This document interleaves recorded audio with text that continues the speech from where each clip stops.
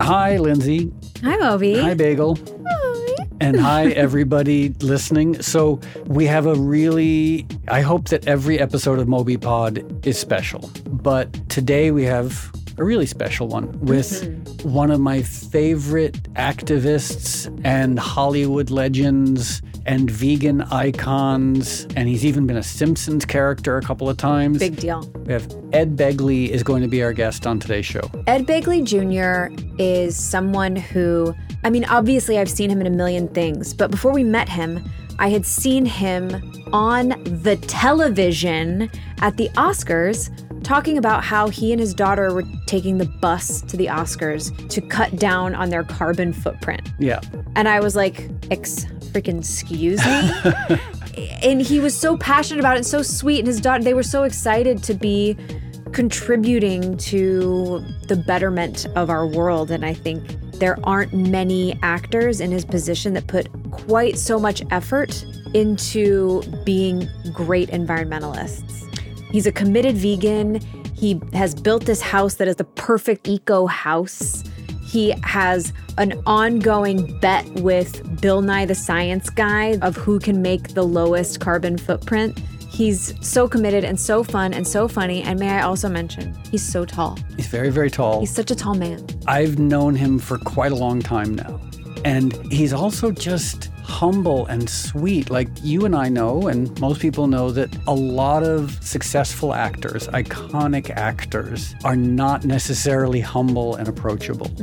And so, for example, when Ed came over to record the podcast, he drove here in his electric car and he brought us vegan soup. He brought us soup, and I have a confession to make. You still have the Tupperware. I still have the Tupperware for the we're soup. We're going to return the Tupperware to Ed. Also, before we get started, not this episode, but the next MobyPod episode is our 1-year anniversary.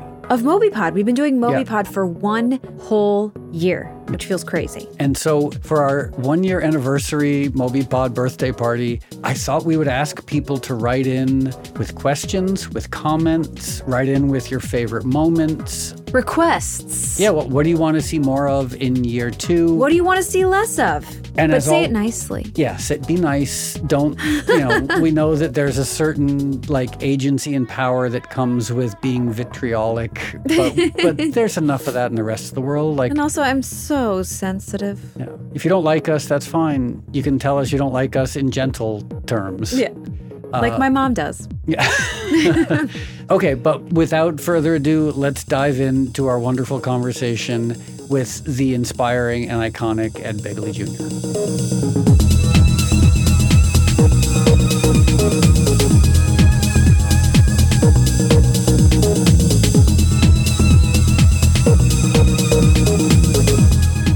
Ed.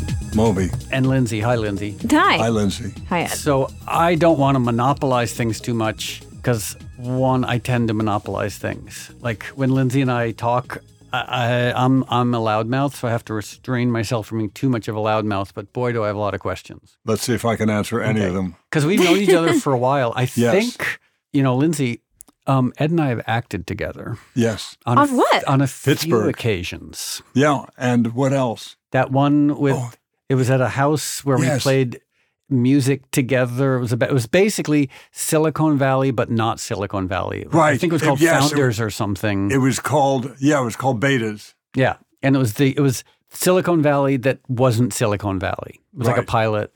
So some of my questions are very lighthearted, some are biographical, and some are quite serious. And I thought I would start with, and hopefully you're not going to storm out in a fit of rage and fury, because my first question, it's pretty delicate. Okay. As far as I know, you are the first drummer who was ever captured exploding on screen. What does that feel like?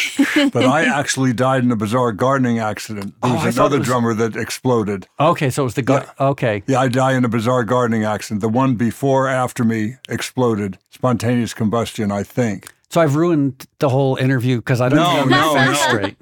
But it's a very odd death, and I think Chris put it in there because he was very smitten with my garden. My first home in 1979, he came to visit and saw that, so I think that was his angle there with the bizarre gardening accident. Because you've been in Spinal Tap, A Mighty Wind, and Best in Show. Yeah.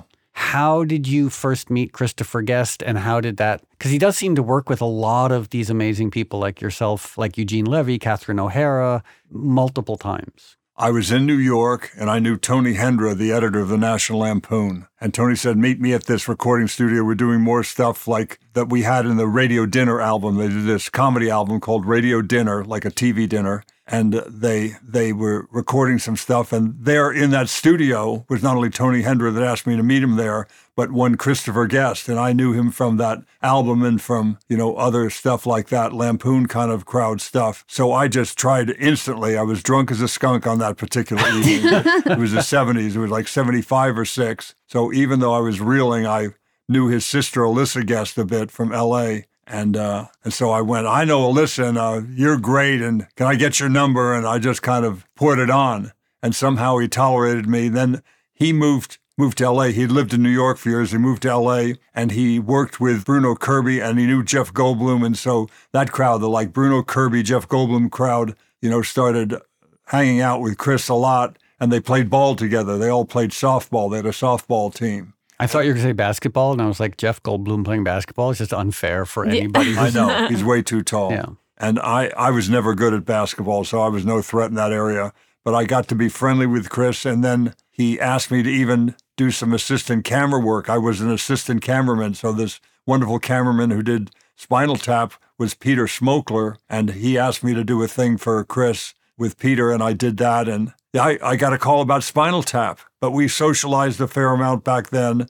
I knew him and respected him, and I was not in Guffman, but that did not diminish my enthusiasm for that movie one bit. It's one of the best movies I've ever seen. And then I somehow got the call to be in Best in Show, and I've been in, I think, every movie he's done since, and even a few other TV projects and other stuff. And I'm crazy about Chris Guest.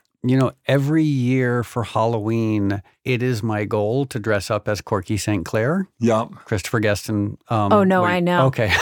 It's one of my favorite movies ever made. It's a great movie. And I have the sweater vest that I can wear backwards. I have the toupee. The one thing I can't commit to is the goatee. So how about, I'm going to say this publicly.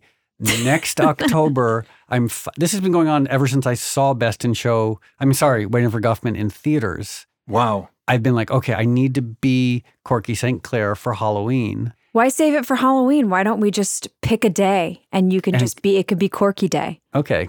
But I need to grow a goatee. And that's the challenging part, because to grow a goatee, you have to have a goatee. You have the makings of one right now. You have a bit of a beard going on. Yeah, maybe today will be Corky St. Clair. Like after you guys leave. That would be my dream come true.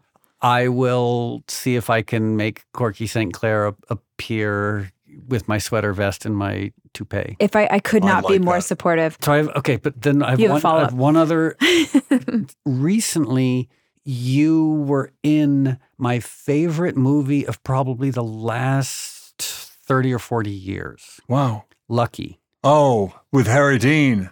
Did you see Lucky, Lindsay? I didn't, but I remember there was a good 3-month period where every time I would see you, you would talk about something about that movie. I saw it in the theater multiple times. Oh my God. I love that you saw that at all. My God. I'm so impressed. It's such a remarkable, beautiful, special movie. And the fact that it was Harry Dean's last movie. Right. Mm-hmm.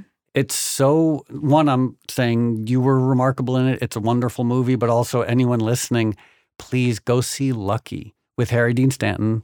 It's so special. David Lynch and a tortoise are in the movie. Oh my God, it's so great. Any movie with a tortoise. And there's some scenes that make you weep with sort of existential, I don't even know how to describe it, but like he has a soliloquy in a bar. Yes. It is one of the most emotional, powerful things I've ever heard. So kudos to you for being involved in my favorite movie of the last 30 years. Another level of respect for you and gratitude that you saw that movie and had that reaction. My God, thank you, thank you. I was so lucky to know him. I met him in 1972 at the Troubadour Bar and then at Tana's. We both went to either. I believe when you say Tana's, you're talking about Dan Dantona's. Yes. Okay, that was like a little insider. Exactly. I'm just trying to, like, for people who are listening in You're correct. Poland or South Korea or New Zealand. In what is in now West Hollywood, it was just like part of like the Sunset Strip nearly. It was down on Santa Monica and Doheny. It was a great club and a great restaurant 2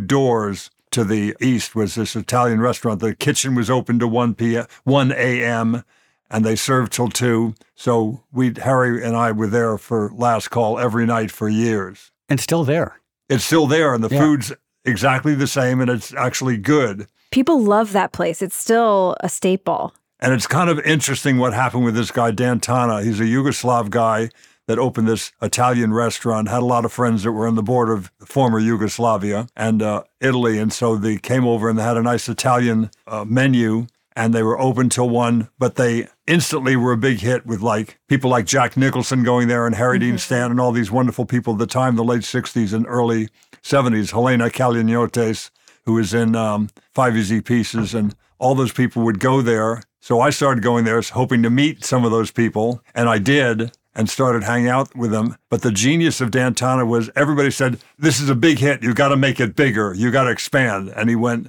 no, that'll ruin it. And he was right, as we've seen from Cafe Central in New York and other experiences. Expansion can be death. An ex-girlfriend of mine who grew up in Los Angeles, her mom used to drag her, because her mom dated all the drug dealers who hung out at Dantana's.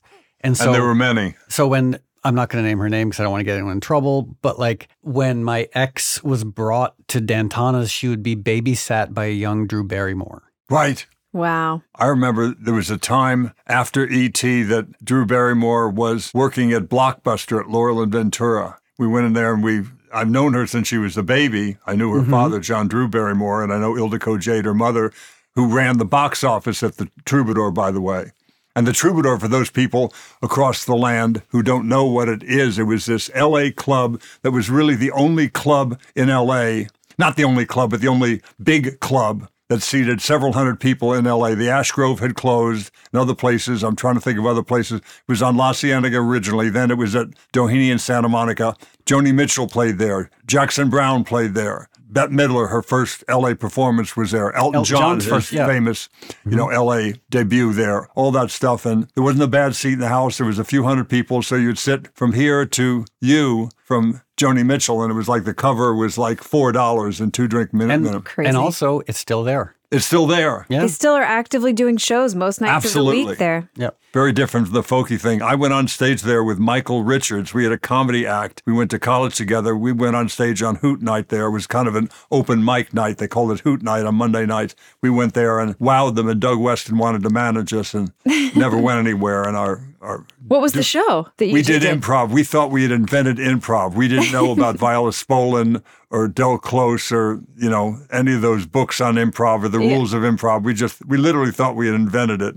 And so we went there and did some stuff. And that one night it was great. Then after that, it wasn't so great because we didn't know the rules at all of any of that. Hadn't studied that. But we were both amusing in certain ways. I did stand up on my own for a while, and Michael certainly went on to Seinfeld and many other great things. But it was a great club, and Richard Pryor played there. Every comedian you can imagine from the 60s, 70s, 80s, they all played there. And I think the Neil Young song Country Girl was written about the waitresses either at the Troubadour or Dantana's. I think it's right. And it would be the Troubadour because they're all male waiters at Dantana's. Okay. You can't listen to it on Spotify anymore because he took it down because he hates Joe Rogan. Right. But it's probably one of Neil Young's best songs inspired by that bar. And the way the female servers were wonderful. They were all very attractive women in every way. They were great. We do actually have some in-depth, serious questions, but I have one trivia ridiculous question in addition to some of my other trivia ridiculous things. Is in 1984, you hosted Saturday Night Live. Correct.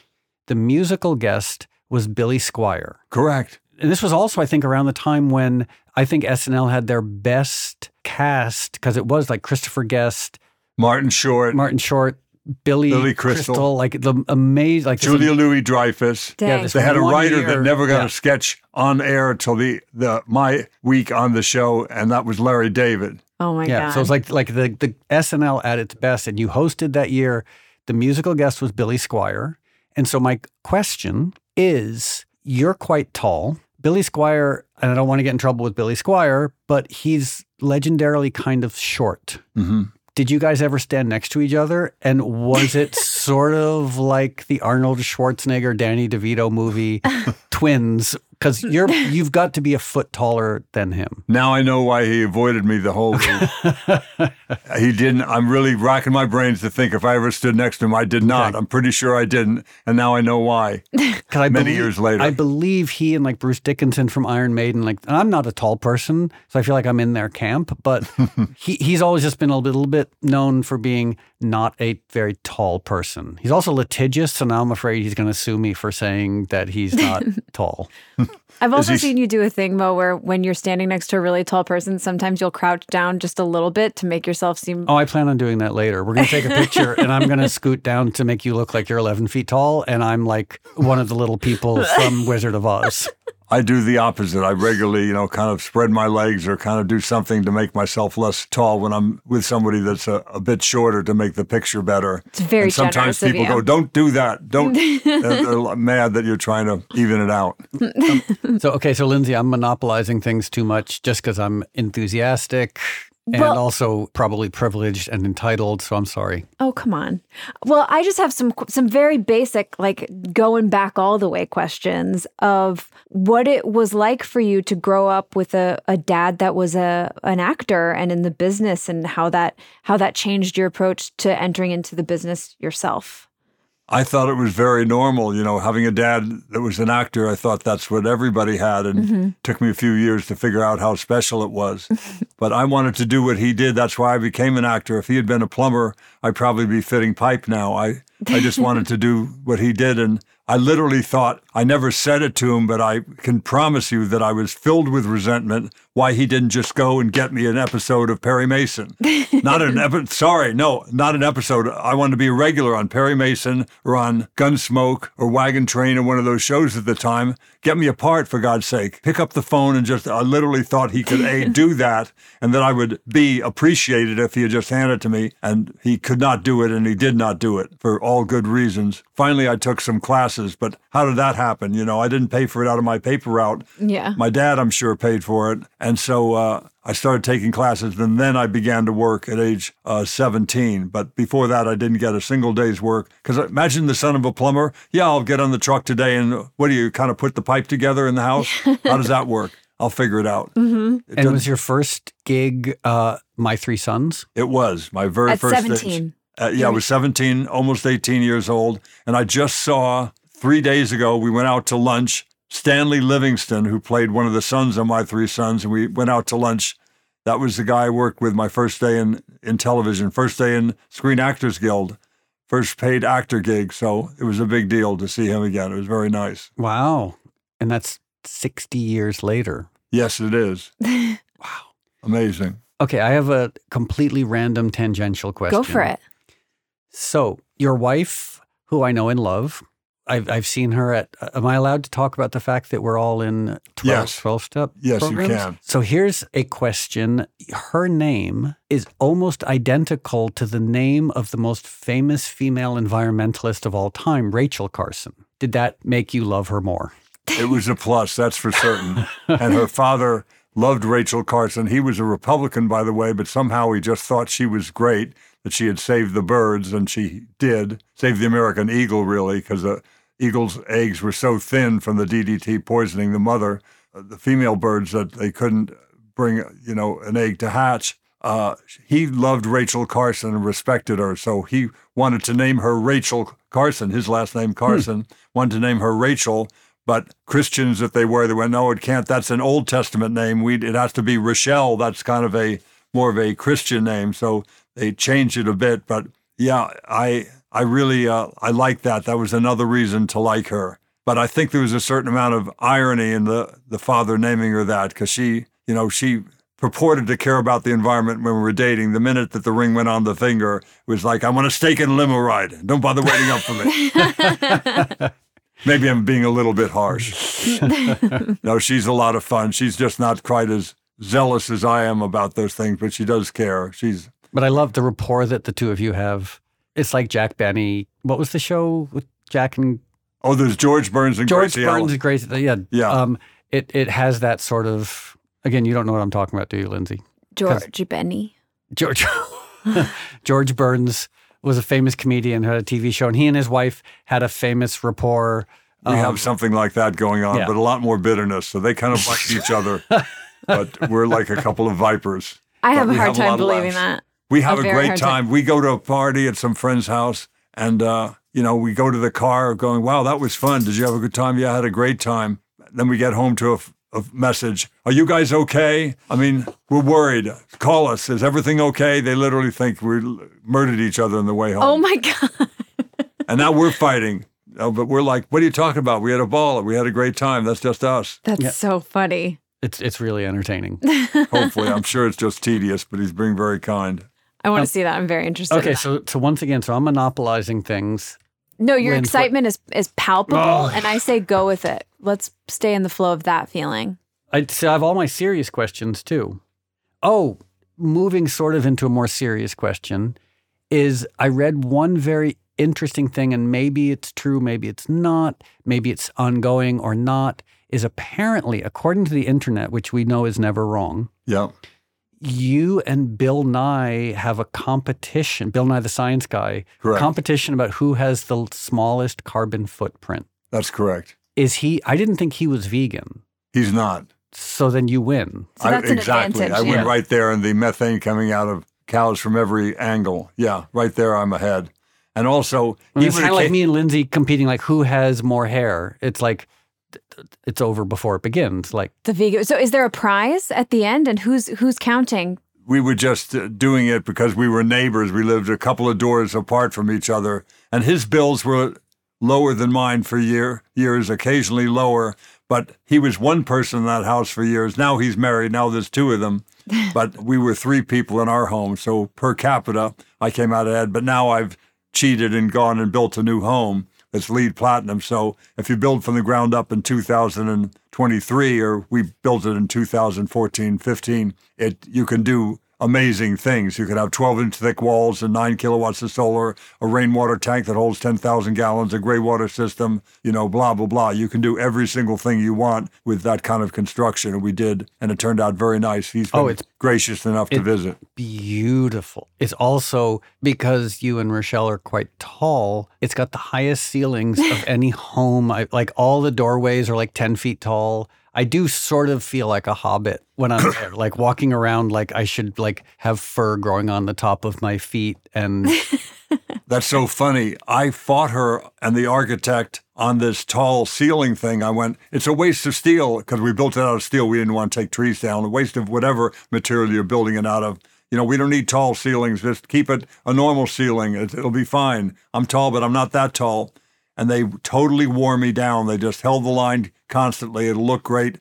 And now there's something about those tall ceilings. I love them more than anybody. It's just you feel kind of good every room you walk into. I don't need that amount of height, but it's delightful somehow. I bet it feels really nice. It does. Very open and, it looks nice. And spacious. It's a remarkable home. What she did, which is her gift and her skill, and she's excellent at it. She's great with aesthetics and visuals, and I'm kind of a gearhead that likes the stuff that's hidden in the walls and the stuff that's hidden up on the roof. And also the solar, they hid that on the roof. You can't see it. I don't mind looking at solar panels, but some people do, and architect did, and she did. So you can stand in the back of my property and be up on a ladder and look up at the roof, and you go, Begley doesn't have a single panel. He's a liar. 9 kilowatts, he doesn't have one. But if you get on a really high ladder, I mean really, really high, or have a drone, you can see the solar up there. It's just a little parapet wall. I'm holding my fingers about 2 inches apart. It's a parapet wall, maybe 2 or 3 inches, but the way the panels are sloped, they're a 1/16 of an inch below that little parapet wall that's just a few inches tall, sloped over at an angle. You can't see any of them. It was deliberately. Because you built knowing you were going to put those panels on there. It's not like it was any sort of afterthought. They had it all figured out. The architect, William Hefner, is so good. simple things. When I sit in my den, I have this lovely den near the front of the house, and there's a stairway going up and then another level of stairs still continuing up, but they go kind of like this. I have my hands kind of at a 45-degree, actually a 90-degree angle, but two 45s off center, off plumb. And it's just so friggin' beautiful, these two wrought iron handrails and a little fence that one has when going up to another story of a house. And I didn't care about that stuff, but now that it's there, like the tall ceilings, I love them more than anybody. It's an incredibly special place. And the backyard is all xeriscaping. One of my favorite words, xeriscaping. Yep. Which is landscaping that is uses very little water. Yeah, that's for a specific climate, or is it Yes, I think it is. I think it also might mean native plants too. Does it include that? I think that's part of the angle. Native plants, that they attract a lot of beneficials, attract a lot of butterflies and things like that and other beneficial insects. And so it's easy to grow fruits and vegetables there too if you have all those California native plants. So when you were about to build this house, you obviously knew you wanted to make it this haven. Did you just do the research yourself, or did you hire all the people that would know exactly what to do to make this a kind of lesson in how to make an eco-friendly home? I knew what I wanted because I'd had most of it before. That is to say, solar hot water, solar electric. I had a gray water system. I had rain tanks, but nothing as big and grand as doing it from the ground up on a larger lot. This lot is larger. We thought we were going to do a remodel on the existing house there. Let me back up. I thought we were going to do a remodel on my house of 26 years that is now a mile west of us where I lived. I thought I'd spend the rest of my days there. Rochelle wanted a little closet space, is what she said, a little more closet space. She had all the closets in the house. Anyway, I had a couple of tie pins and socks in a drawer somewhere. She had everything else in closet space. And so she wanted more room, and eventually we realized we'd have to go. The house would be too big for the lot we were on. So we had to buy another property and remodel that. And then we couldn't remodel it because of the beautiful oak trees to the south. We had to get the solar panels up out of the shade of the oak tree because you don't want to be cutting down an oak tree. You can't. Thank God it's illegal to cut them down, and I never would. I wouldn't build even a LEED platinum house if I had to cut down a 100-year oak tree. I wouldn't do it. Not a good trade. But to get the panels out of the shade of the oak, we had to build a second story. The old house wouldn't support that, but we recycled all the materials, all the drywall, the appliances, the doors, the windows, the brick, the wood. They sent some of it down to Mexico where it was used down there. So the house didn't get bulldozed, is my point. We didn't waste all the embedded carbon and all the work that went into making the previous house. The resources were used yet again. That's incredible. I wonder, because we all have a choice every day of whether or not we care about the world around us and whether we don't. And it seems like you put so much energy and effort into doing your part to make the world better, to focus on climate change, to make this kind of a platform for you. I wonder where you think that came from. Why does it affect you so much? Why do you work so hard? I grew up in L.A. in the San Fernando Valley, so I lived 2 decades. I was 20 years old when the first Earth Day happened, and so I went, sign me up, because I knew they wanted to clean up the air. Sign me up, because I knew they wanted to clean up the water, and I'd seen the Santa Barbara oil spill, what that had done. That was horrible in 69. The Cuyahoga River near Cleveland caught fire in 1969. So those were a couple of things that really got a lot of people motivated to get involved the next year in 1970. Also, in a positive sense, we saw from those Hasselblad pictures that I guess Buzz Aldrin took or Neil Armstrong took there on the moon of this beautiful little blue marble in the distance, this water planet that was suddenly this one thing. It was all one, if you will. We saw that from the moon because they brought those pictures back. And so the moonshot in July of 1969, I think, led a lot of people to get involved with Earth Day too. They started to view it in a different way, and to our credit. But we've got a lot of work, a lot of good stuff has happened since then, but a lot of bad stuff has happened too.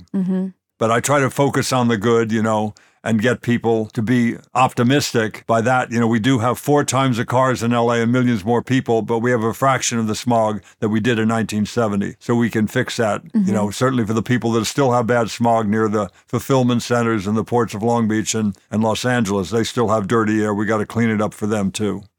I remember 1970, and environmentalism just seemed like it just made sense. Yeah. and like then Jimmy Carter put solar panels on the roof of the White House that Ronald Reagan then took down. I did not know that. Yeah, Jimmy That Carter, is crazy. patron saint of humanity. When he dies, I'm going to be devastated. Me too. But, what a great man. I know him a little bit. I mean, like the environmental movement of the 70s, clearly it's still around, like National Resource Defense Council, Sierra Club, but like so many idealists, so many progressive environmentalists from then have compromised their principles insofar as you are able to say, why do you think you've stuck with it? Because it's it's a testament to something. What do you think it's a testament to?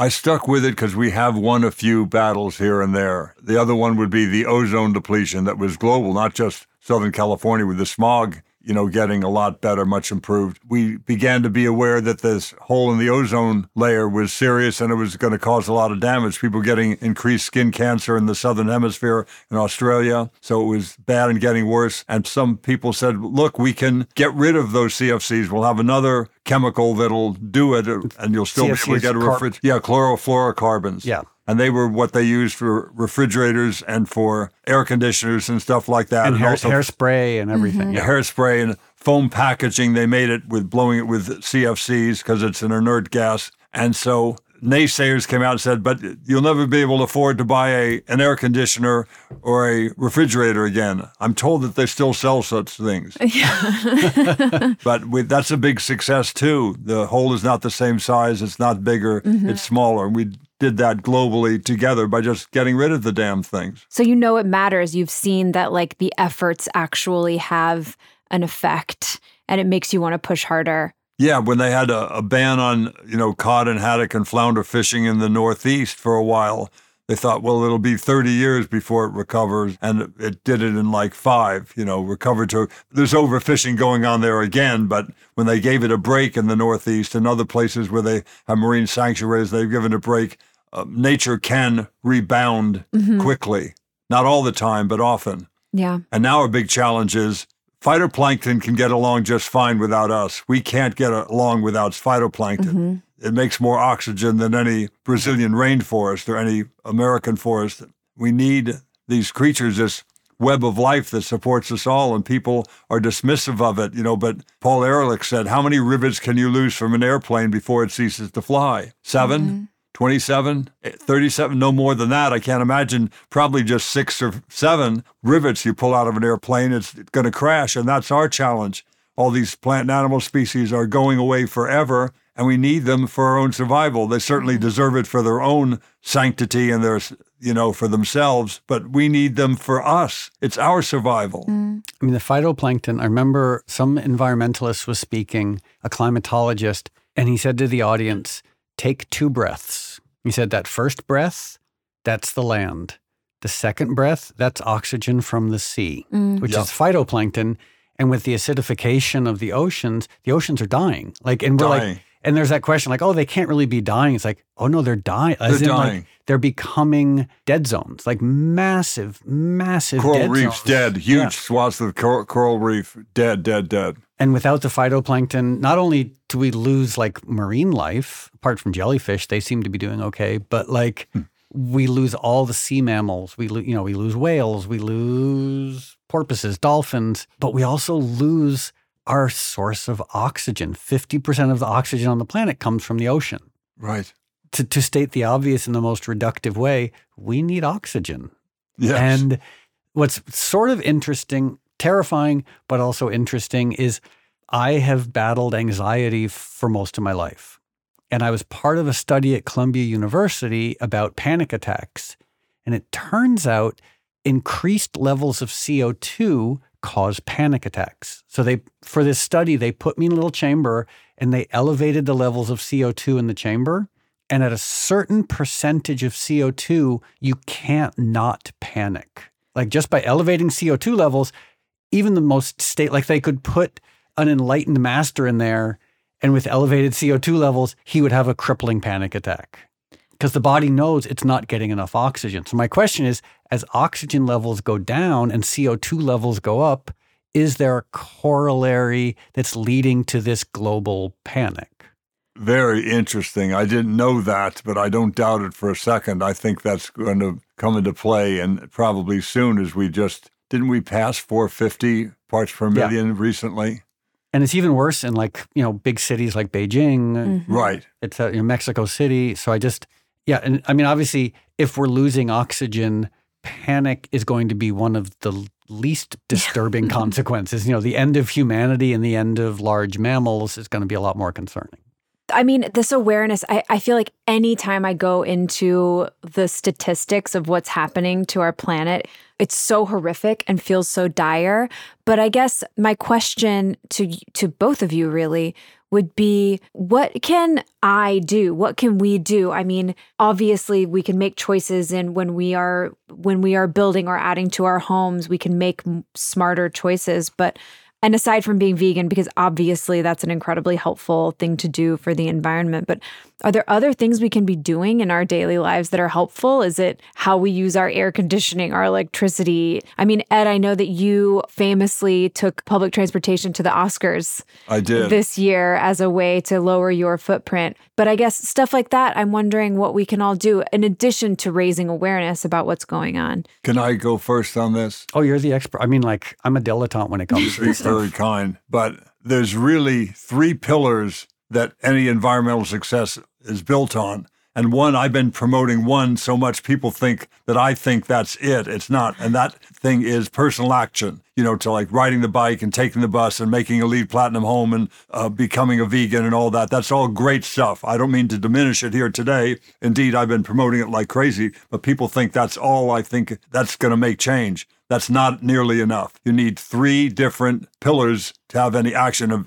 If you have just 1 or 2, things are wobbly, they're not stable. And the other 2 are corporate responsibility, people to actually make these products that are, greener and better and what have you, corporate responsibility, and good legislation. We couldn't have cleaned up there in LA with me riding a bike and taking the bus or any of that, or buying an electric car. Wouldn't have done it. The Clean Air Act is what did it. Signed by an environmental radical by the name of Richard Nixon.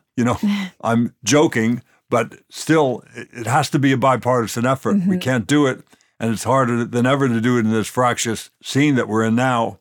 But it has to be personal action, corporate responsibility, and good legislation, or we won't accomplish anything. We wouldn't have cleaned up there in LA without it. Wouldn't have happened. Mm-hmm. And that's voting for people who are for green initiatives. Correct. But is there anything else in addition to voting? Yeah, getting involved, going up to Sacramento and lobbying people, or organizing a march when you feel there's something that's so serious about the environment. I think we have to make ourselves known, make our opinions known, and make our numbers known, because otherwise people think, well, they're not turning out. They don't care about this. Let's just do this in the dead of night and vote on this and see if we can slide it through. And you have to have corporations that are willing to do, and they're all, of course, they all are connected to each other. If enough people are willing to do personal action, they go, well, then I'm going to build an electric car. Now look at how many electric cars are built. Yeah. Every manufacturer will do it, has done it, or doing it. Years ago, it was only one. It was GM that made that EV1 car back in 1996, just one. Now there's so many manufacturers that are doing it, there's a chance, but it has to be all 3. And without the good legislation that made them build the EV1, which was called the ZEV mandate, the zero emission vehicle mandate, that they had to make X amount of cars for the amount that they sold in the state of California. They had to make X amount of electric cars, and they built that car to satisfy the mandate. So laws, good companies, and personal action, those are the 3 things that have to happen. And there's one thing I would sort of tangentially add to that, which is a tricky thing for progressives, which is recognizing the power of example.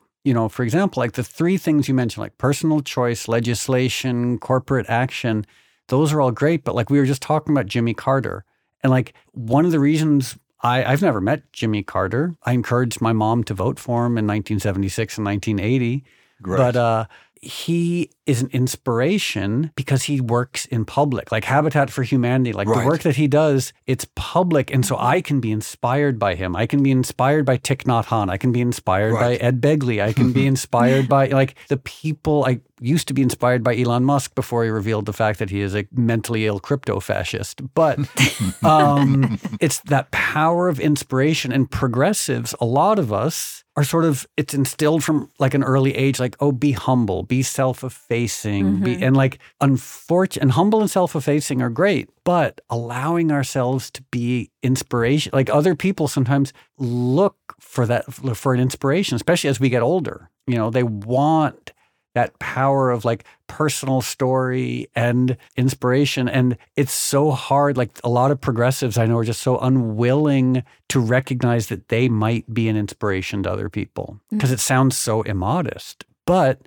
I mean, look at our heroes. Like, what if Gandhi had said, oh gosh, I'm just going to like be a lawyer in South Africa and give money to the Sierra Club and not talk about these issues publicly. It's like the world has benefited from people allowing themselves to harness that power of inspiration. Yeah, he certainly inspired me. And, Rachel Carson inspired me, and Dolores Huerta inspired me, and Cesar Chavez inspired me. I have my people that have really changed my life by their example and continue to. So I'm very lucky to know those people. Jane Goodall is a dear friend of mine, and I'm just humbled to know her, and she has inspired me greatly too. Yeah, and like perfect example, like most people see her, I do. I've met her a few times, and like I see her as like a living saint.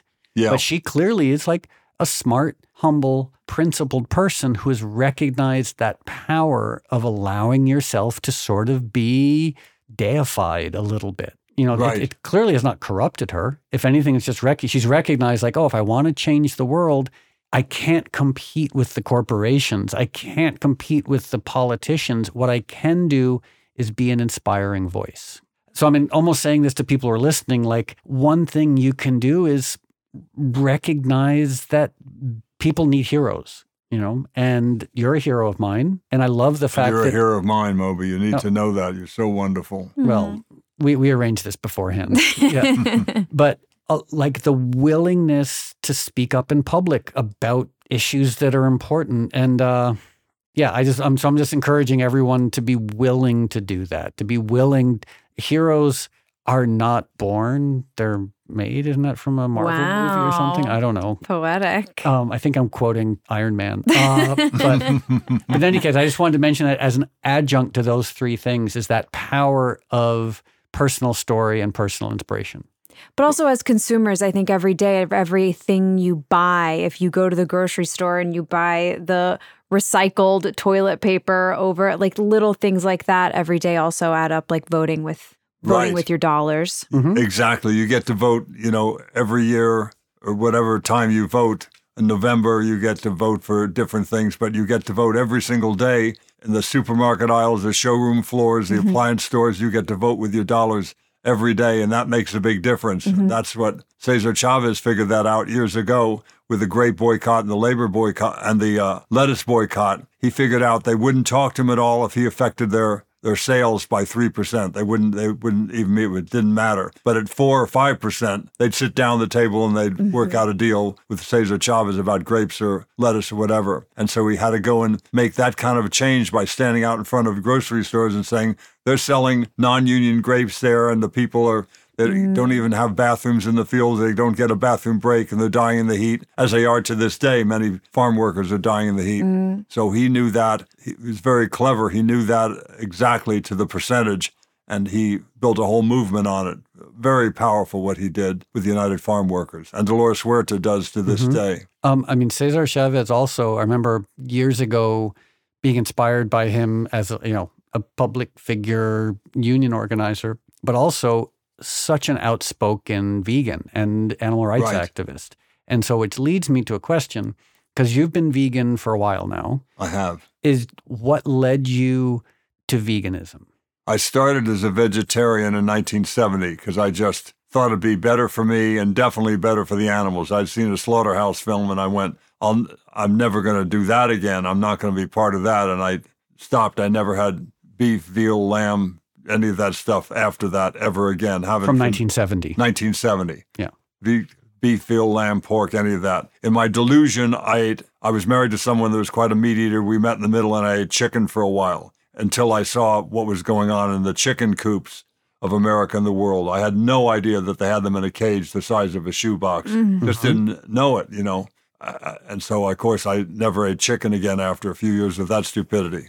But I knew I had to do it for myself, for my own health, and for the health of the animals and the survival of the animals. And I do understand previous civilizations when they had to make it through winter and what have you and hunt. I get that. They couldn't gather enough or grow enough. I get that. But now you can be in the dead of winter in Nome, Alaska, and you can have tofu dogs and broccoli available very easily. It's a different world. You don't have to do that to survive, to make it through winter in, North Dakota or something. So it's very possible to be a vegan. Every restaurant you go to, even just normal restaurants, if I can use that term, not vegan restaurants, but just normal, nice restaurants, they always have a vegan plate or three that they offer. Many places have an extensive, like a place like Hugo's. That's not extremely fine dining, but it's good dining, and they have lots of stuff for people that are not vegans, but they have like 45 different vegan dishes there. It's just great. So if you want to go with people who are, and then you give them a taste of your vegan thing that you're having in a place like that. And that's what I do. I love to cook, and I love to take people to places like Hope. You've probably been there, that sweet little place in Studio City. Maybe you haven't been there. We'll go there together some I point. don't know Hope. Healthy, organic, positive eating. It used to be called the Vegan Plate. Oh, yes, I've been there. Okay. They make a really delicious pad thai. Delicious pad thai. It's my delicious favorite everything. pad thai of anywhere. The best restaurant in L.A. for quite a while, in my opinion, Moby's restaurant. Little Pine, wasn't it Little Pine? Yep. Oh, my God. I assume you've been I to know. Nick's on Beverly? What's it called? Nick's on Beverly? No. Is that Nick Adler's on Yeah. Beverly? Yes. It's very fancy. It's like, it's I'd say the special. fanciest, Oh, yes. I've heard of that now that you mentioned on really pretty. It's so good. Yeah. Nick is a vegan? Yeah. I didn't know that. How He's could I also, not? he's the head of food for Coachella. So he's the one who keeps bringing more and more vegan chefs. And like when Little Pine existed, Little Pine used to do vegan nights at Coachella because Nick constantly was trying to promote veganism there. God bless him. Yeah. So one, similar to you, I went vegetarian for animal rights reasons, and then I went vegan in 1987 for animal reasons as well. And then slowly, I think maybe Diet for a New America by John Robbins. John Robbins, yeah. Or maybe, forget how, at some point in the late 80s, early 90s, I started finding out about the environmental aspects of meat and dairy production. Right. So it's interesting that you sort of went vegetarian for animal ethical reasons. When did you start finding out about the environmental consequences of meat and dairy production? I didn't get that memo till somehow 92. That's when I became a full vegan again. I tried it for a while years before, and then it was much easier, and I really got it. Different friends, Glenn Mercer, who wrote a great book with Howard Lyman. He was a feedlot operator. Yeah, Howard Lyman's super interesting because he was a cattle rancher, I believe. Yes. And he then became an animal rights activist. Forks Over Knives, I think it's called, or something like that, about diet and how it can change the country and change the world for the better. And he certainly woke me up to some things, and other vegan activists like Mar Nealon, they helped me understand some things better. So I became a vegan in 1992. I have a question. So you are both public figures, which is a tricky position to be in the world, but you've both been really outspoken about diet, about environmental causes. Not all people with a platform are using it for things like this. Has there ever been moments where you're like, am I putting one career on the line to be outspoken about this? Like, does that feeling ever come up for either of you? I just see so many public figures not using their platform, and part of me has to wonder why. From my perspective, is a little weird for a few reasons. One, as a musician, I'm going to try and say this very diplomatically. Musicians sometimes, especially in my case, because I own my catalog, I haven't had to worry that much about revenue streams. So I live a pretty simple life. I don't spend that much money. When I've ever been tempted to compromise my beliefs or compromise the expression of my beliefs, I've simply thought like, well, why? Like at some point at an early age, I realized that my beliefs, my commitment to veganism, my commitment to environmentalism is so much more important than my selfish concerns. But I also know everybody has different circumstances. Not everybody's lucky enough to own their catalog. So, like, for example, when I look at other public figures who are unwilling to speak out about politics or speak out about environmentalism or racial justice or environmental justice. Of course, I'm a judgmental person, so I want to like luxuriate in judging them. But I also have to remind myself, like, people have alimony payments. People have sick parents they need to pay the health care for. Right. People have kids they need to put through school. I have to remind myself everybody's circumstances are different. What I don't understand and what I do judge, I'm sorry to admit publicly that I'm a judgmental dick, but what I do judge are the actors, the musicians who are clearly unbelievably wealthy. And they're advertising fur. They're advertising right. Or they're unwilling to speak about politics. I'm like, you're worth $400 million. Like, why aren't you using your platform for good? You don't need more. And right. Lindsay and I talk about this all the time. Like, I'm just so confused by this idea that more is better. Like, I'm one person. I have one car. I barely drive it. Why do I need a second?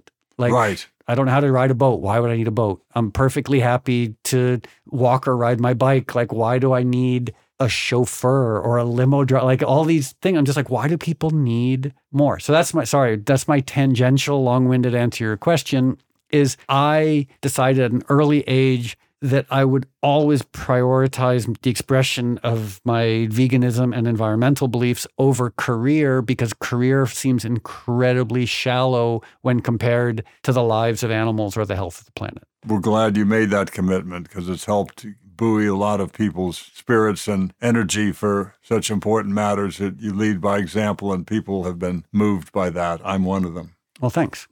And there's also some masochism to it. Like, I don't mind...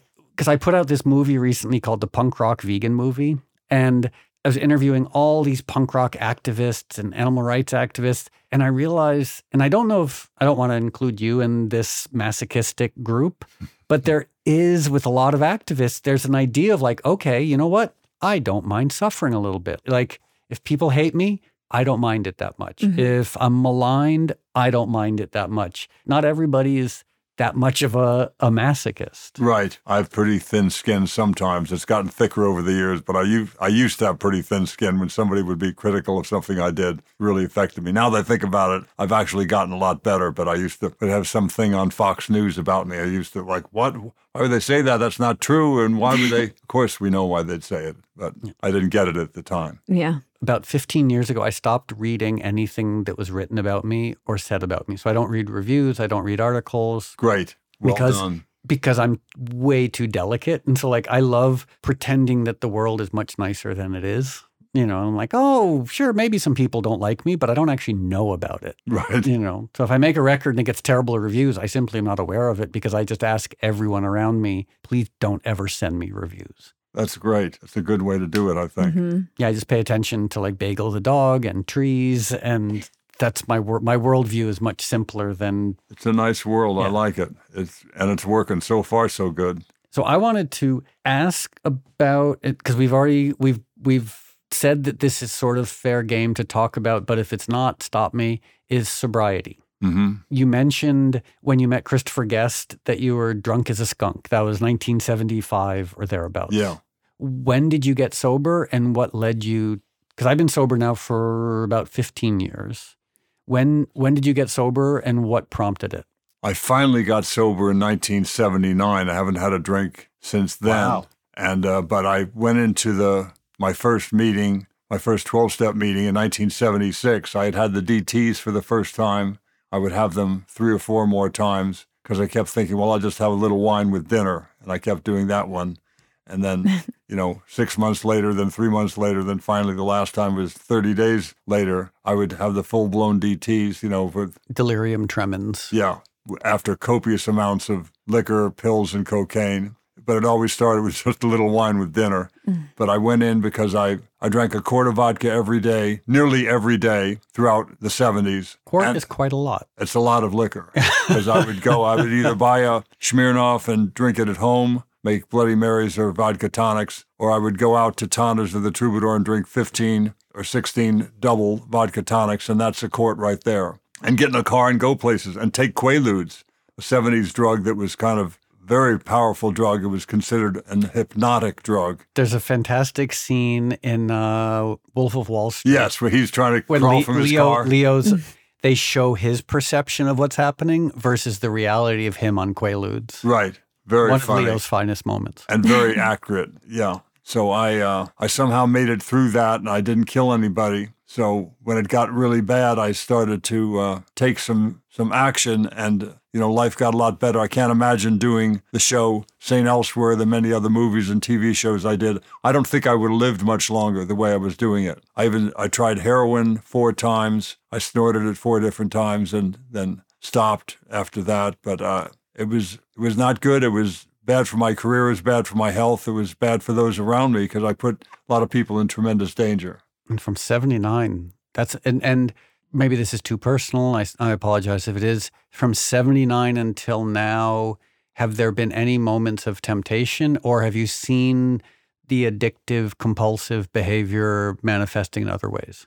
I've definitely seen the compulsive, addictive behavior manifest in other ways. I'm also a compulsive gambler, so I used to go and gamble at the City of Commerce. I was also, prior to 1996, in this current relationship with Rochelle, I was a philanderer. In my first marriage, I was quite a philanderer, so I had that addiction. I would just replace I was clean and sober finally, starting in 79, but throughout the 80s, when I had the fame and success of St. Elsewhere, I found other things that were quite destructive for me and others. Mm-hmm. And I finally got well in that area in 1996, which is not so long ago, but I definitely did all that. And wait, there was another part to the question too, besides that. I can't remember what it was. In terms of actual drinking, like from 79 until now, has there ever been a moment of temptation to go back to drink?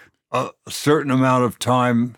Yeah, it's happened multiple times when I really am honest about it. During my first divorce, my divorce from my wonderful first wife, lovely, lovely woman, we continued to be friends. And then I guess other times, usually over relationships, I'd get very depressed or the misery of a breakup, and I would consider drinking, but then it really only lasted less than a minute because I remember that important fact. It won't make the problem go away, and now I'll have another problem in that I'm drunk and, driving a vehicle or whatever the hell I'm doing, trying to go see a divorce lawyer. I would just add one more problem to the stack, so I chose not to do it. Is that what you think keeps you on this path, is understanding the consequences, or is there some other element that helps you keep your head on straight and stay the course? Yeah, it's definitely that kind of program stuff, knowing that I'm an addict and I can never really drink successfully again. That's part of it.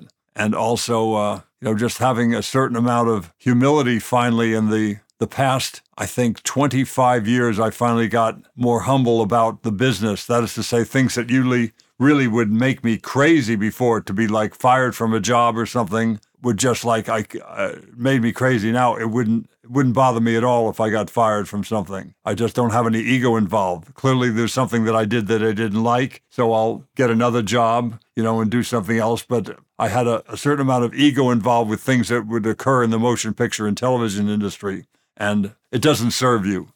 Ego may serve you in other ways in the business, but it definitely didn't serve me in that way. And so now I know my lines. I show up on time. I'm probably not going to get fired again, but if I am, it doesn't sting at all anymore. Mm-hmm. I mean, it's funny. I have a friend who's a writer-director, and he's driven crazy by the fact that in this climate, he is having a very hard time getting things made. And it's funny because, of course, like we're sensitive, creative people, actors, writers, directors, everybody.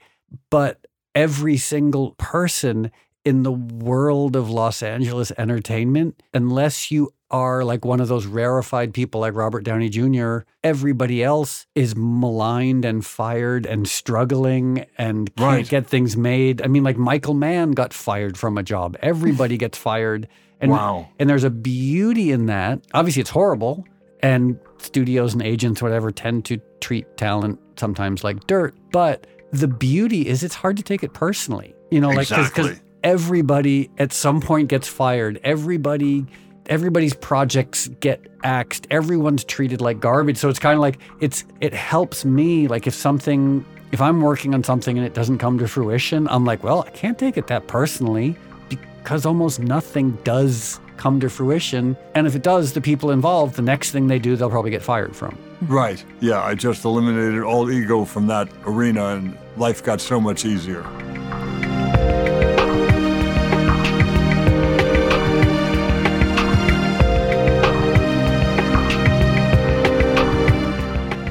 You recently started a company. It's earth-friendly products? Right. What is it?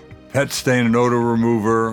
There's different, pet products. There's, just floor cleaners. There's different soaps and what have you, hand soaps. So we've got a lot of non-toxic products. But this one actually, this company I'm working with now is not mine. I kind of work with them. I used to have my own company called Begley's Best, but I just ran out of time to be storing it in my garage or a local storage place and buying a pallet jack and shipping stuff to Kentucky, and just, it was too much work. I was too busy with the acting. I started when things were kind of slow, and then the acting got very, very busy, and I didn't have time for it. So I wound that company down and met a new company who wanted to do all that for me. You just be the spokesperson and vet all the products. We're not going to have some toxic thing we're going to try to put your name on. You will see the formula for each product and make sure that you sign off on it. And you'll go to Vegas once in a while for a trade show, or you'll do a video here and there, but it won't require a lot of work on your part like the previous company did for you. So it's a dream job. But you still get these products out into the world. Exactly. What was the impetus? I mean, aside, you saw that there were so many toxic products out in the marketplace. I assume you were like, oh, I should definitely be a part of having a non-toxic option in Exactly. stores.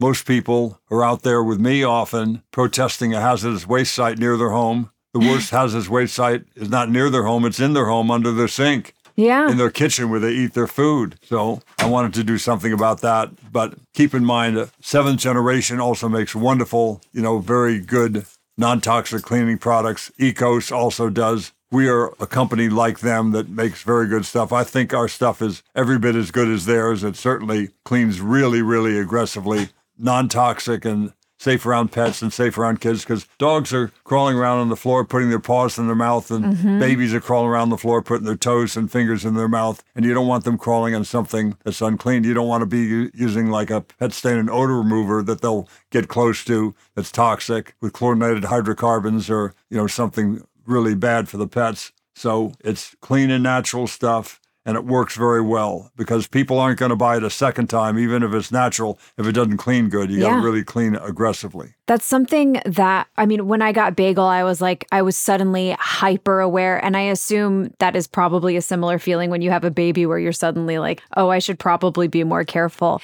Just the effort to start a company like that and says, hey, there's a problem. This is something we should all be aware of. I'm honestly shocked that I'm not radioactive based on all of the cleaning products that I've been a part of my entire life and working in restaurants when I did and the crazy stuff that we used to clean. The amazing thing, humans are surprisingly intrepid. I had this experience maybe 10 years ago, but I was taking the train from New York to Philadelphia, and it was a morning commuter train. And it was Amtrak, and so all the commuters were like these angry men eating eggs and bacon and drinking Diet Coke and huddled over their phones, scowling while they're shoveling bacon and eggs into their mouth. And we were going through the Meadowlands, outside New York. Well, in Jersey, near Secaucus. And it's the most polluted part of the world. Well, maybe not the most polluted part of the world, but it's pretty polluted. Hundreds of years of industrial processes dumping sludge into the Meadowlands. But it's Meadowlands. There are cattails. It's still an ecosystem.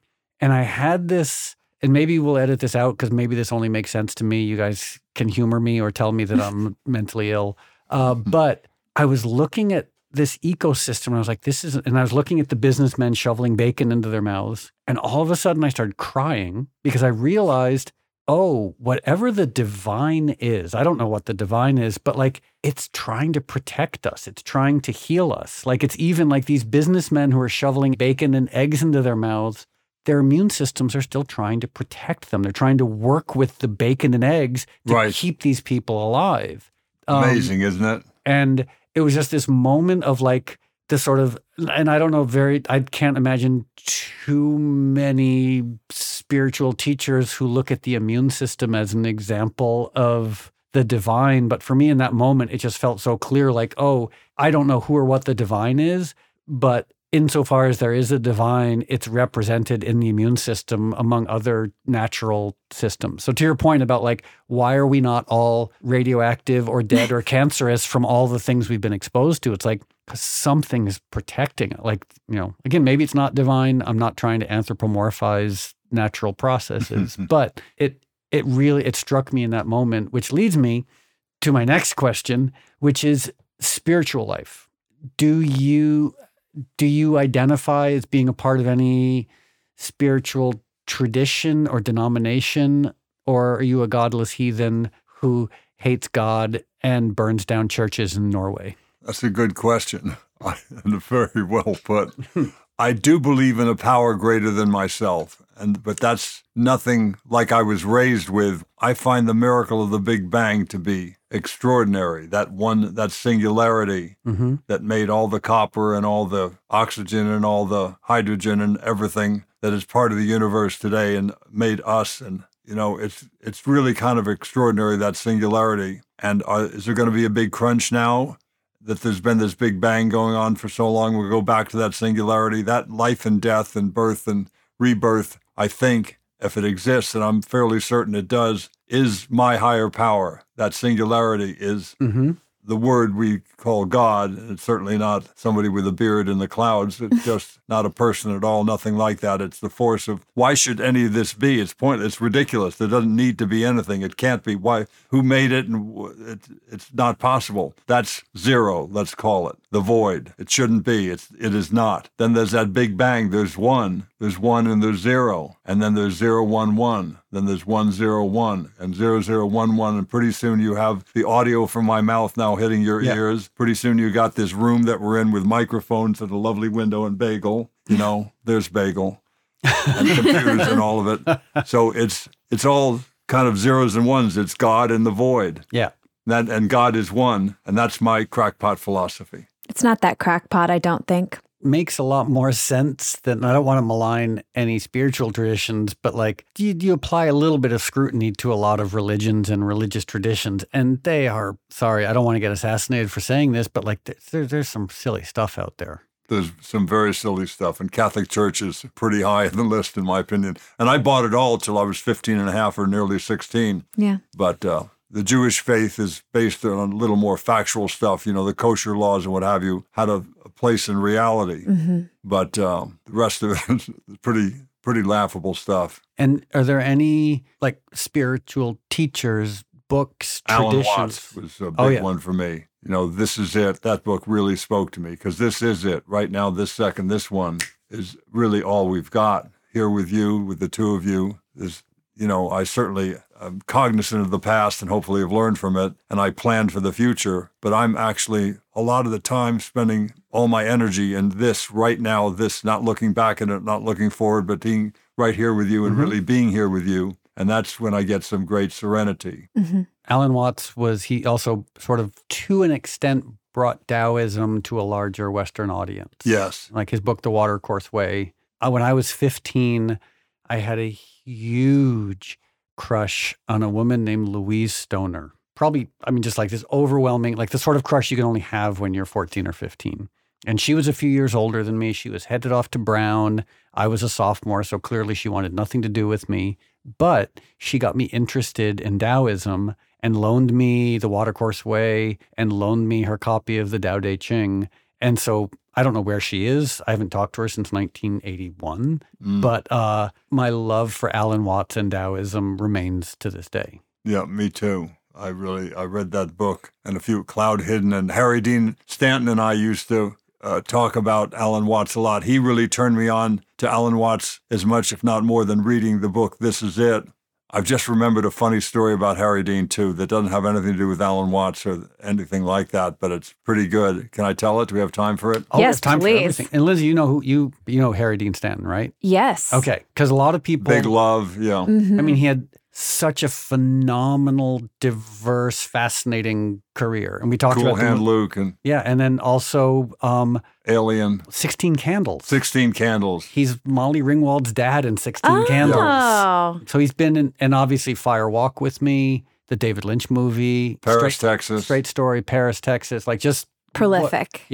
Prolific, and a way of also reminding people that the movie that Ed's in, Lucky, that was Harry Dean's last movie, everyone should go watch it.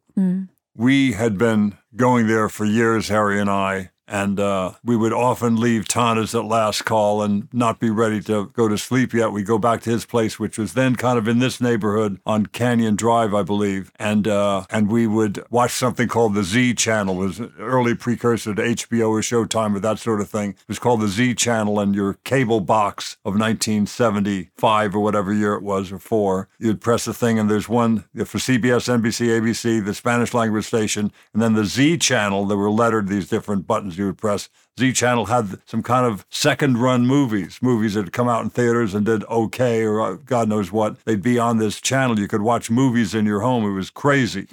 We would do that, and I'd fall asleep in his couch. Then finally got a job in the same movie, Cockfighter, with Warren Oates, directed by Monty Hellman. So we went to Macon, Georgia to film that. We were gone about a week or two, and I went, we should call up Tana's. They're probably worried about us because we haven't been in for like 2 weeks. So we called up Tana's and talked to, can't remember if it was Michael, the bartender. Maybe it was Guido, the maitre d' back then. Tana's, good evening. I said, hi, it's Ed Begley. I'm here with Harry Dean. We're in Georgia. We just want to make sure you knew we're still alive. Jesus Christ, we sent somebody to the house. We thought you fell asleep with the gas on watching the Z Channel. They literally thought we had died in some suicide pact, or we had fallen asleep with the gas on. I don't know what they thought, but they sent somebody to the house. It was not possible that the two of us would not show up for 2 weeks. That's how often we went to Tana's. That's hysterical. That's amazing. A restaurant sending somebody to somebody's home, that's pretty good. Well, a bar, really. We were more interested in the bar than the restaurant, I think. I mean, were you, during that period, because of course I love talking about sobriety, environmentalism, veganism, spirituality, but also like old Hollywood stories are so good. Was this also when John Lennon had his Lost Weekend? Or was yes, that it was.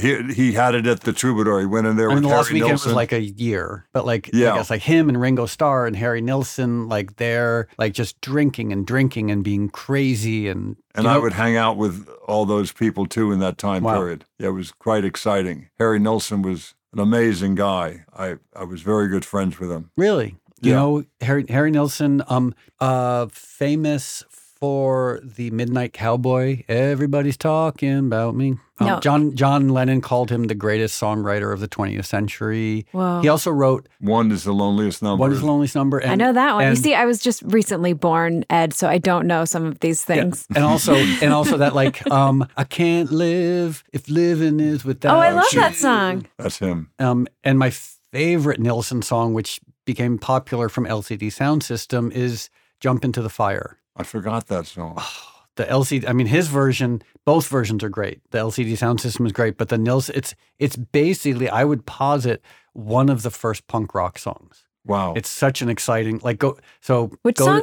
It's called Jump Into the Fire. It's a Nilsson song, but you listen to it and you're like, how did the guy who wrote Everybody's Talking and One and Right. I Can't Live If Living Without You, like this is like this super aggressive proto-punk rock song. I got to hear that. That's a song I'm unfamiliar with. It's real. And the band LCD Sound System, I think still to this day, it's their encore song. Like they did a cover of it. That's great. Okay. We've had Ed for a very long I time. know, I have probably... one quick, ridiculous question. In Portlandia, did they let you keep the wig? It's a very special wish they had. wig. Thank you very much. I wish they had. I wish I had it. Okay, so a quick couple of questions, just for fun.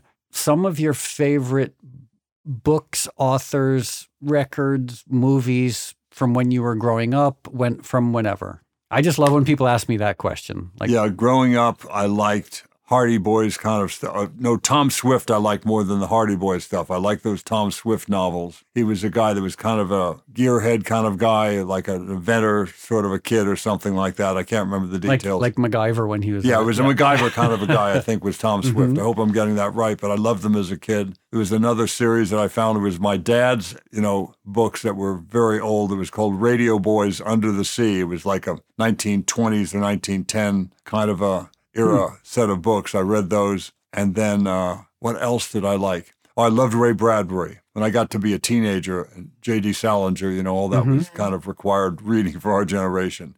But I loved Ray Bradbury a lot. I read a lot of that. And J.D. Salinger. What else did I like back then? I'm trying to think. All these. One random thing to that is, I don't know if you've experienced this, but the years I've been going to 12-step meetings, there's a recurring thing. I kept noticing that alcoholics tended to be obsessed with books when they were growing up. Like, it's just when people would tell their stories, it was just this, not everybody obviously, but so many people would be like, oh, before I discovered drinking, I discovered books. And I'm all in favor of books. I was obsessed with books, but it sort of was like, for me, my first obsession was Ray Bradbury, was science fiction, was stepping into, it was basically leaving the world I was in and stepping into another world. And the only reason maybe I've admitted this before, it's very nerdy. The only reason in high school I ever skipped class was to read more. Like, I would stay in the library and I remember reading Catcher in the Rye, and like the bell rang for fifth period. And I was like, I could go to history, or I can just sit in the library and read Catcher in the Rye for another 45 minutes. I was like that. I had those books like that I would read and read again. Loved another one that was called I Am Legend. They made a movie out of it. Will Smith, I think. House on the Borderland was another one. I like my science fiction. There was a creepy, very interesting book. I love to read. I was one of those people, now that you say it that way. Yeah, I was. First obsession, yeah. Yeah. Okay, so Linz, I believe we've been talking, for almost an hour and a half. I know. Now I'm feeling guilty. I've been taking up too much of your guys' time. No, I've enjoyed every second. This has been great. Well, I have just some wrap it up style questions. You got it. Which are, unless there's any urgent I have thoughts. two at the very, if I can have two very end question-y type things. Okay, great. One involves an action. Now you're wondering what that is. I am. I'm actually very curious. We're going to do choreography with Bagel. Can't wait. My question is, more of a prompt, is if people want to find do you have social media for people to follow you and see what all you're doing? EdBegley.com. Just go to EdBegley.com. That'll get straight to me. And I'm still on Twitter just because I haven't learned TikTok or I haven't learned Instagram yet. I have a Facebook thing, but I have an Instagram thing, but I don't know really how to use it. I got to get my 23-year-old daughter to show me how to do it. I mean, I know certain things, but I don't know how to really work it properly. I need some help. So Ed Begley, what is it at Twitter? Ed Begley Jr. as in Ed Begley Jr. And that's that. And Instagram is Ed_Begley_Jr. for Junior. Amazing. So we can keep up with you and all of the amazing things that you continue to do all the time there. And then you have a couple books. I don't know if you want to shout your books out. Yeah, the Vegan Survival Guide. Thank you. I have a book, too, called Living Like Ed. We did when my wife and I had that TV series, that reality show about what a joy it is living with me. Good how-to stuff in that. Then there's a follow-up book called Ed Begley's Guide to Sustainability. And that book is very good, a little more detail about how to make your home or apartment greener. And I have a memoir that has some environmental stuff in it, has a certain amount of Alan Watts in it, but it's really kind of a Hollywood memoir about being Ed Begley's son and being in the business, since 1967. A lot of good stories with people we're all familiar with. What's it called? To the Temple of Tranquility and Step on It. Oh, that's really good. Nice. Because that's what I wanted right away. I wanted serenity in a bottle or in a quick thing. Come on, Alan Watts, cut to the chase. Just give me a sentence. What's the soundbite?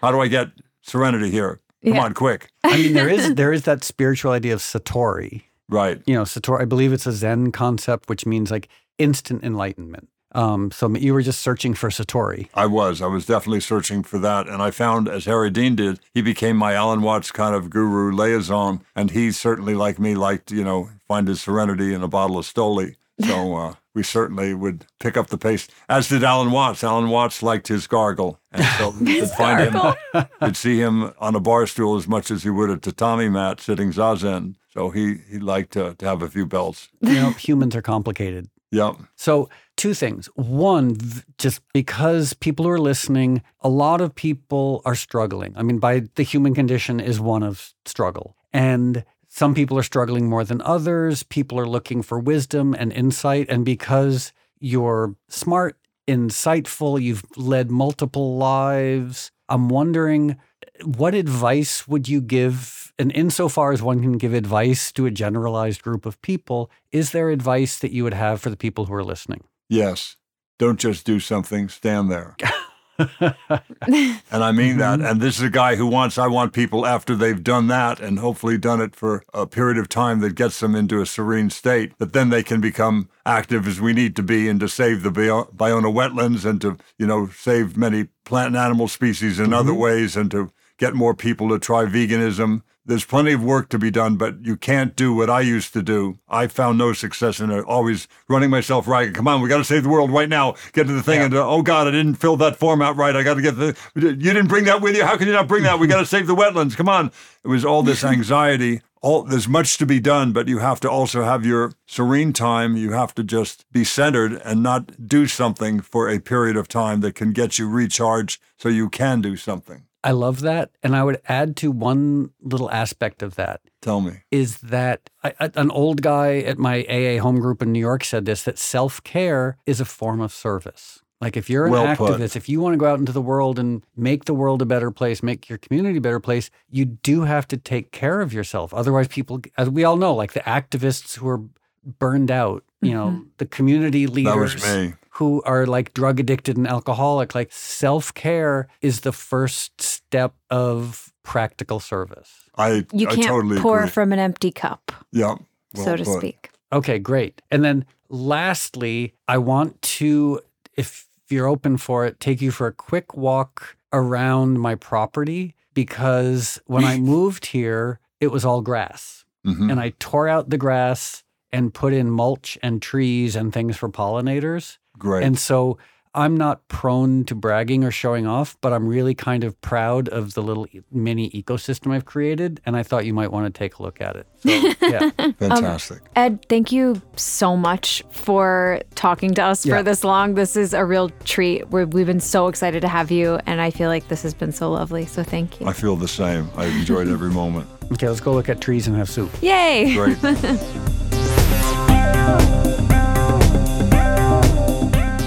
Thank you, Ed, for coming on MobiPod. Ed Begley, you are a dream. I mean, those stories. I mean, obviously, I love hearing about his journey to becoming a sober vegan. And I love hearing about his commitment to environmentalism. But boy, do I love stories about old Hollywood. It's so cool and so fun in these like iconic places, and who was there, and watching Joni Mitchell from 3 feet away, and just the stories are so cool, and he's just such a nice, smart, good man. One thing he also reminded me of is how important it is to use your platform to not just indulge in like ego gratification or self-promotion, but to use your platform to draw attention to important issues. And I guess I'm increasingly depressed, to be honest, at the number of public figures who don't use their platform to promote anything other than themselves. Yeah, he walks the walk. He lives by example, and he shares his experience in this really thoughtful, gentle way. It's just great what he does. And of course, by putting yourself out there, I'm very aware of this. When you put yourself out there and when you're passionate about your beliefs, you're going to be ridiculed for it. You're going to be ostracized for it. You're going to be criticized for it. But the alternative is to just complacently, in a fearful way, not use your platform and not use your voice to at least try and make the world a better place. Yeah, gotta tune out the peanut gallery. So, as mentioned at the beginning, in 2 weeks, we're going to have the 1-year anniversary of MobiPod. And we would really love it if everyone would send in their thoughts, their comments, their gentle, loving criticisms, what you'd like to see more of, your favorite moments, what else favorite facts. Ooh, yeah, favorite facts. But really, questions or anything you want us to cover, address, respond to on our 1-year birthday episode. And for the next year. And what we should do in the next year. There's so much to do. There is. Yeah. Okay, so with that in mind, do you want to say thank you to anybody or everybody? I do want to say thank you to Jonathan Nesvadba, who edits this podcast masterfully. I want to say thanks to Mike Formansky, who's always there. And I also want to say thanks to Human Content for getting this podcast out into the world. And I really want to say thank you to Bagel, who's laying in my arms like a sort of upside down infant. And it's really wonderful. A super hairy, beautiful, innocent infant. Yeah. And thank you to everyone for listening. And we will see you in 2 weeks with our 1-year MobiPod anniversary special episode.